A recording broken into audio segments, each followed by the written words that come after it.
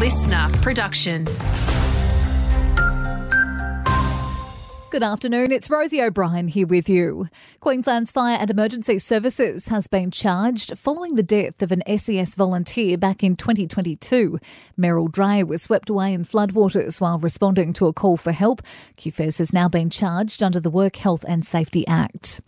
Queensland's outgoing Police Commissioner says the officers are facing new challenges, including increased youth crime and mental health issues since the pandemic. Katarina Carroll finished up today after 5 years in the top job. Her colleagues formed a Guard of Honour, complete with drums and bagpipes. On behalf of the Queensland Police Service, your family, friends, colleagues and the community of Queensland, congratulations on your stellar career and enjoy your next phase of life.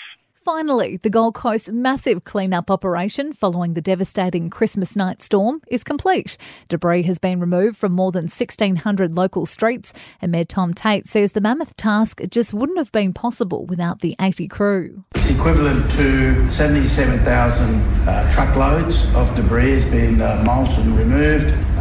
We're able to recycle a lot of mulch material, and we'll use the remaining one towards public gardens. And Facebook's parent company is pulling out of its content deals with Aussie media outlets.